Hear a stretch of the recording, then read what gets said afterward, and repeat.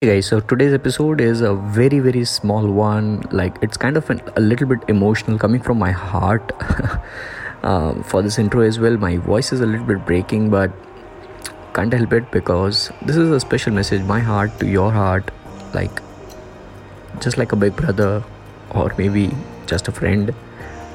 Like I just want to convey this message. Life is a struggle for everybody. Just because we are on Instagram doesn't mean that life is smooth for us.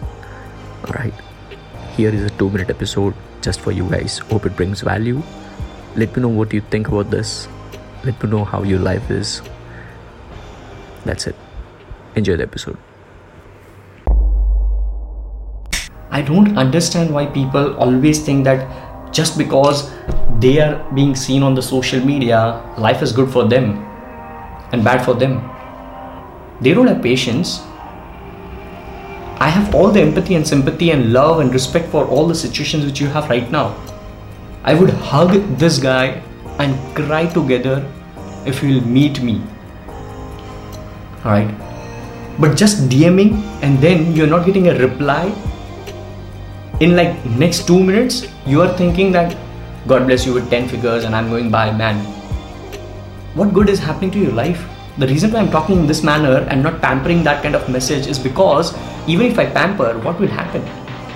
It's just gonna give some bad hopes, fake hopes, false promises. Alright? And I just want to be that younger brother to this kid over here who doesn't know how to pamper. I just want to be straight on the face and want you to face your challenges, your situations. Like you have failed twice in your startups. Do you have any clue how many depressions I have gone through? I've gone through 3 different depressions in my life. And then I am what I am right now.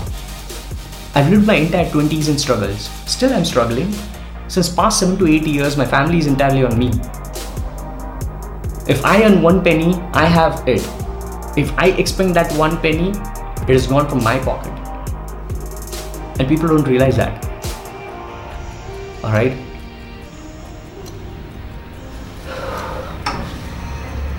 Yes, probably you are seeing this.